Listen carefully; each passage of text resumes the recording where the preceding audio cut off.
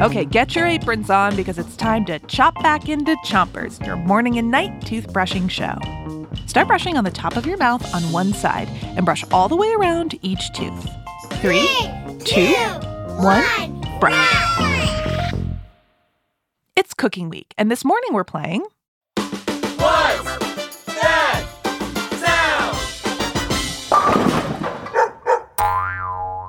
I'm cooking some breakfast this morning. As I work in the kitchen, we'll play cooking sounds for you, and you have to figure out what the sound is. Here's your first one. What was that? Here it is one more time. So, what's that sound? Find out after you switch your brushing to the other side of the top of your mouth and brush all the way to the molars in the back. The sound is... a juicer. A juicer. A juicer helps turn fruit like oranges into orange juice.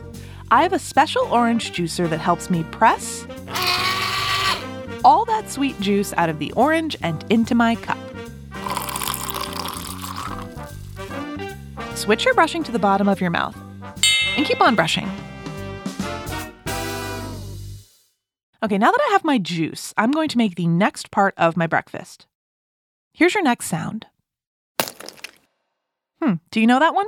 Let's hear it one more time. So, what's that sound? An egg. An egg.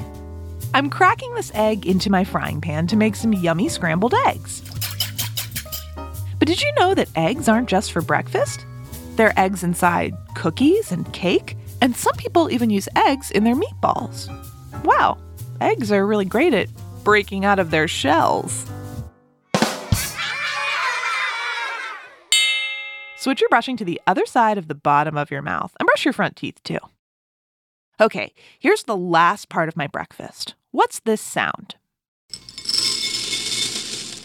You know what that is? Let's hear it again. Is it cereal? It's cereal. If you or your grown-up is ever too tired in the morning to cook up a big breakfast, you can just pour some cereal.